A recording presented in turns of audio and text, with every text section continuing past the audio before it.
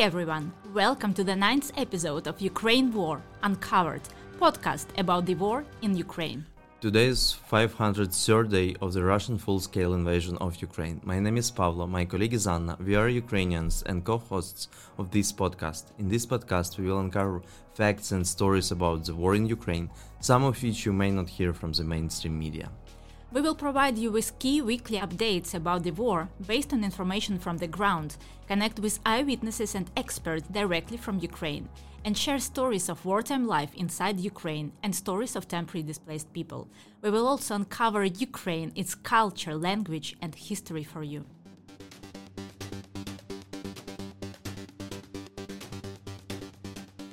In this episode, we will unpack an ultra-complex question: what the reconstruction of Ukraine is like. Recently, a few attempts to provide an answer to that question were made in London, where Ukraine Recovery Conference was held in late June 2023.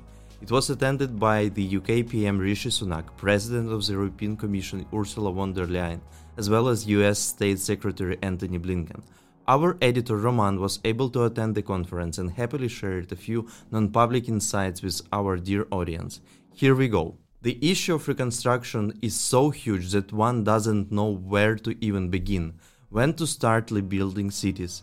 Is it safe to invest in Ukraine? And most importantly, how much Ukraine needs and how we'll provide the finance? Long story short, there have many practical and precise ideas, suggestions, more than in Lugano last year. The key message of the conference is that Ukrainian partners will not reduce support and begin to understand its shape and form much more. To start the long story, we will point out that the World Bank evaluated the cost of the recovery in $411 billion, whereas at the conference the number of $349 billion was the most frequently announced. Both calculations do not factor the damage created by the Kakhovka Dam destruction that we covered in our previous episodes. This year, the term recovery covered economic recovery, unlike the last year in Lugano, where Ukrainian politicians were talking mostly about short-term recovery of housing and infrastructure. According to Serhiy Marchenko, quoted by Forbes, the key element of economic recovery would be the production of goods and services in Ukraine. He explains it by saying that Ukrainians will not come back to Ukraine if there are no jobs for them despite having a new home. Ukrainian politicians suggested replacing goods from Russia and China by the respective equivalents from Ukraine. As reported by Forbes Ukraine, the government of Ukraine also got two clear commitments out of the conference. European Union agreed to cover 45% of all state expenses of Ukraine until 2027, roughly 40 billion euro, as was declared by Ursula von der Leyen in London.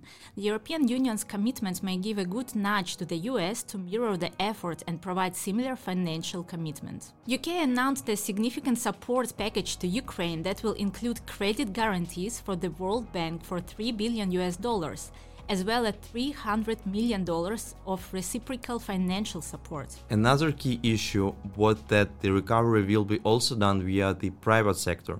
Rishi Sunak announced the program of Ukraine Business Compact, a program that will match UK and Ukrainian businesses to invest and do business together.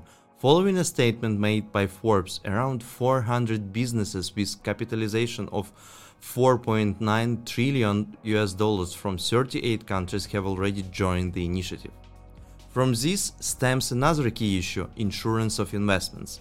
Investors are not keen to send their money to high-risk country. The representatives of Germany, France and Japan said that they are developing mechanisms that will provide investors with reliable insurance to cover war-related risks. Private insurance companies like MIGA and DFC also agreed to contribute to this idea. The key message here is that money flowing into Ukraine are investments, but not donations, and this has to be protected. BlackRock and JP Morgan pushed further their idea of creating a fund of funds for Ukraine and manage its free to stimulate Ukrainian economy. Additional key project that was demonstrated by the Ukrainian government was a digital platform called DREAM The system will ensure control over all stages of implementation of the projects and will make the audit of the results more transparent and more corruption resistant. Nevertheless, foreign investors keep coming back to the importance of reforms in the area of the rule of law. If the efficiency and independence of Ukrainian courts and prosecutors is not guaranteed, it will not be safe to invest via DIA platform. Last but not least is the use of Russian assets to pay for the rebuilding of Ukraine, as the total amount of money needed, $411 billion, according to the World Bank, will not be covered by the West. Crucially, Canada has developed legislation that will allow it to freeze, confiscate, and transfer Russian assets to Ukraine. Despite this, the largest amount of the assets is in the EU, which is far away from its counterparts across the Atlantic. The key message was announced publicly in London by the President of the EU Commission: Russian assets will be used to rebuild Ukraine. It is a conceptual shift that has given hope to many investors and the Ukrainian government. As mentioned, our editor Roman attended the Ukraine Recovery Conference in London. Roman, could you please share with our listeners your insights and impressions from the conference? So, the couple of key insights that I got from the conference were probably firstly that invites and the organization of the conference was quite centered around the office of the President of Ukraine. So many Ukrainian large businesses, politicians and other key stakeholders were not able to attend because they were not able to obtain the invitation or permission from the office of the President of Ukraine, and people were not happy about it as well. From the UK side, problem was quite similar in the situation that large UK businesses were not represented as well. Nevertheless, Ukrainian politicians delivered quite a coherent and structured message this year. Unlike in Lugano, when last year in Switzerland it was quite massive and those organized, this time it was clearly delivered to investors and foreign governments that Ukraine developed a strategy and brought one single mission to London. Also, the second insight would be that the role of private equity and private capital will be significant. So companies and private investors see massive opportunities here, also alongside with the massive risks. Nevertheless, the UK government, Japan, Germany are able to provide some government-backed insurance for such investments. Nevertheless, everyone will still expect Ukraine to show the highest standards of fighting against corruption, ensuring rule of law, and providing massive transparency. Nobody will tolerate these issues in case they provide money. To conclude, Ukraine has been trusted in many ways by foreign governments and has created several unique opportunities for investors. Now it's time for the Ukrainian government to do their homework and prove that they worth Western money and trust.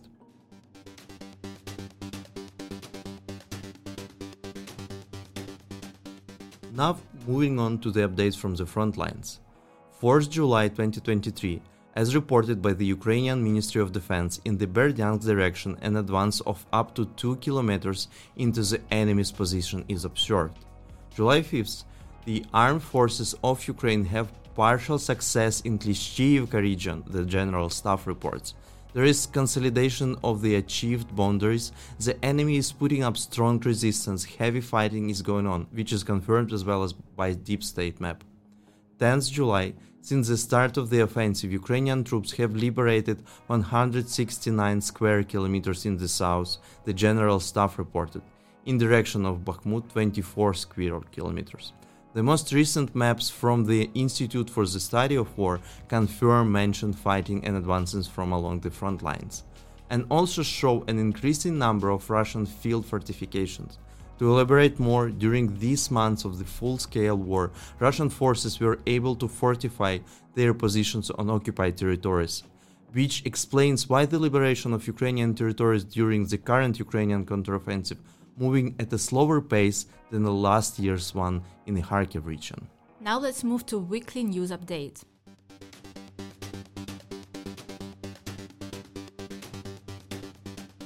On the 4th of July, the UK government prohibited using the funds from the sale of Chelsea Football Club beyond the geographical borders of Ukraine, as reported by The Times. The fund that manages the funds disagrees, and they believe that they can use funds for the help of refugees in other countries. Ukrainian intelligence reported that Russians planted explosive devices on the roof of the third and fourth block of Zaporizhzhia nuclear power plant. Ukrainian Ministry of Health immediately issued the guide of what to do in case of the radiation dissemination. Zelensky addressed the nation in the evening and turned to the world leaders to monitor the situation. On the 5th of July, Financial Times issued an article that relies on internal confidential sources that says that Xi Jinping personally warned Putin against the use of the nuclear weapons in Ukraine. Unsurprisingly, Kremlin denies this conversation. Top Ukrainian generals say the counteroffensive is going to plan as losses mount. Ukrainian armed forces have yet to reach their full potential, but two top generals say the counteroffensive is going to plan, despite anxiety among some Western analysts that Ukraine is not making enough progress. So far, things are developing according to plans that were drawn up and approved, General Alexander Syrsky, commander of the Ukrainian ground forces, said in the interview with ABC News. Ukrainian national football team under 21 for the first time reached the semi-finals of Euro. Unfortunately, Ukraine lost 1-5 against Spain, that eventually lost to England in the final. On the 6th of July, on this day, the largest missile attack of Lviv for the whole war has occurred. Ukrainian air forces shot down 7 out of 10 caliber missiles. Other 3 hit the residential blocks of flats. 10 people died. 42 were injured. The youngest person who died was a 21-year-old girl, the oldest a 95-year-old woman. Also 30 buildings, 250 flats and 10 campuses were damaged. The chief of Ukrainian intelligence, Budanov, reported that Ukrainian intelligence has implemented a set of measures, public and secret, to decrease the risk of explosion of Zaporizhzhia NPP. He said that the risk is being reduced. MOD presented a new uniform for females in the Ukrainian army tailored to the needs of women. So the government making progress. More on this you can listen to in our previous episode on diversity. Ukraine exchanged 45 soldiers and 2 civilians from the captivity in Russia. Ukraine also returned 2 children who kidnapped 6-year-old Rinat and 10-year-old Varvara. 7th July, the International Kyiv Institute of Sociology issued a new study that showed that 70% of Ukrainians consider themselves happy despite the war. National Bank of Ukraine reported that international reserves grew to the almost $39 billion according to the results of June, which is the highest indicator in the entire history of Ukrainian independence. According to Reuters, the United States announced that it will send Ukraine cluster munition, which is prohibited by more than 100 countries under respective international treaty. US, Ukraine and Russia are not part of this treaty.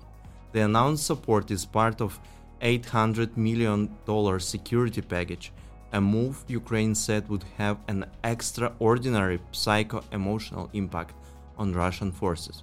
Joe Biden said, but the main thing is they either have the weapons to stop the Russian now, keep them from stopping the Ukrainian offensive through these areas, or they don't. And I think they need them. On the 8th of July, Zelensky, as a part of his tour, visited Turkey, where met with Erdogan, who publicly declared that Ukraine belongs to NATO. Zelensky also met Ecumenical Patriarch Bartholomew, who prayed for the victims of the war with Russia at the Patriarchal St. George Cathedral in Fenir. The commanders who defended Azovstal returned from Turkey to Ukraine. Denis Prokopenko, Sviatoslav Palomar, Sergei Volinsky, Oleg Homenko, Denis Shlega will be with their relatives, Zelensky said. On the 9th of July, Oleg Sentsov recorded a video from the front and reported that he received a slight concussion.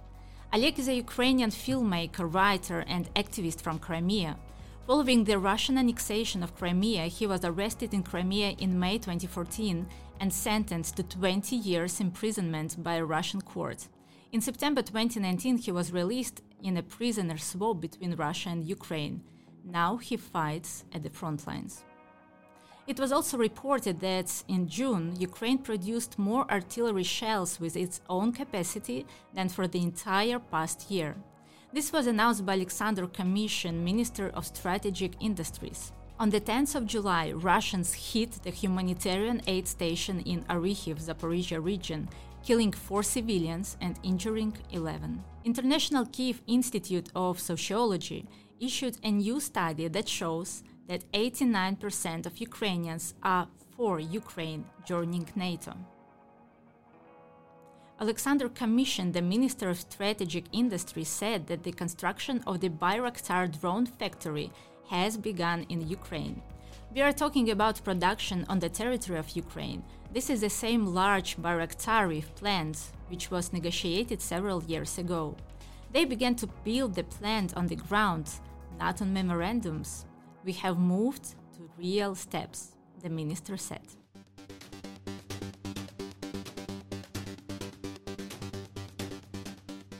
Now let's move to the week in the history of Ukraine. 7 July 1989, the first newspaper in the Crimean Tatar language, Kirim, Crimea in Tatar language, was printed in Simferopol, Crimea, Ukraine. It was an important day as Soviets were banning all non-Russian newspapers with particular oppression of the languages of national minorities of the USSR. Even in 1989, the Kirim newspaper was called Druzhba, friendship, a Soviet name, and it was a part of the large Soviet newspaper called Crimean Truth that was totally controlled by Soviets. Before the annexation of the Crimea Peninsula by Russia, in 2014, Kirim was issued twice a week. Now, only 3,600 items have been printed since 2014 on a subscription-only basis. Now the newspaper struggles financially despite the support of local Crimean Tatar families who keep buying it. To put things in a context, Roskomnadzor, Russian media regulator, fines Kirim on a regular basis because the editors do not print Russian copies of Kirim or mention Mejlis, a legit center of Crimean Tatars in Crimea, which is declared as extremist by Russian authorities. To give you even more context of this situation and why publication of Kirim has significant cultural and historic meaning for Crimean Tatars and Ukraine in general, Crimean Tatars are indigenous population of the Crimean Peninsula. Crimean Tatars were deported from their native land by Stalin. The deportation of the Crimean Tatars was ethnic cleansing and cultural genocide of at least 191,000 of Crimean Tatars, which was carried out by Soviet authorities from 18 to 20 May 1944, and was supervised by Lavrentiy Beria, head of Soviet State Security and Secret Police, and was ordered directly by the Soviet leader Joseph Stalin. To commemorate victims of the deportation of the Crimean Tatars, Ukrainian singer Jamala wrote a song 1944.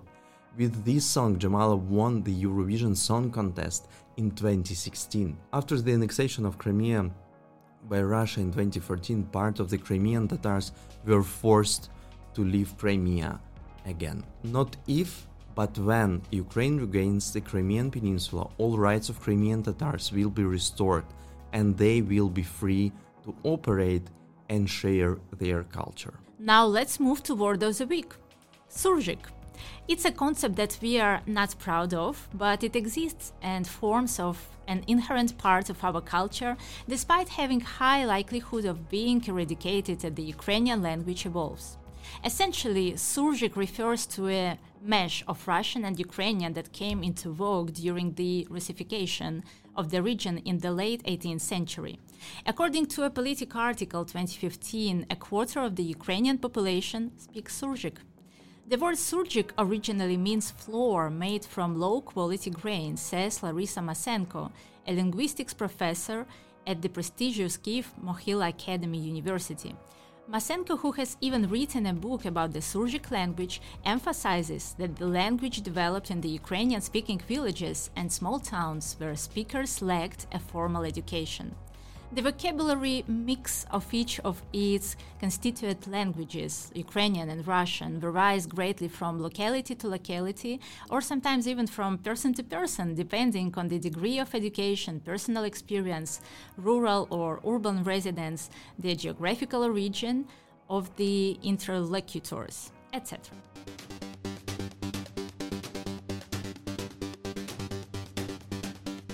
That's it for today. In the next episode, we will cover Ukrainian railways, Ukrzaliznytsia, as a miracle that kept Ukraine moving amid the air transport crisis. We will highlight its role in Ukrainian diplomacy as well as creative ways to keep working in the dangerous areas.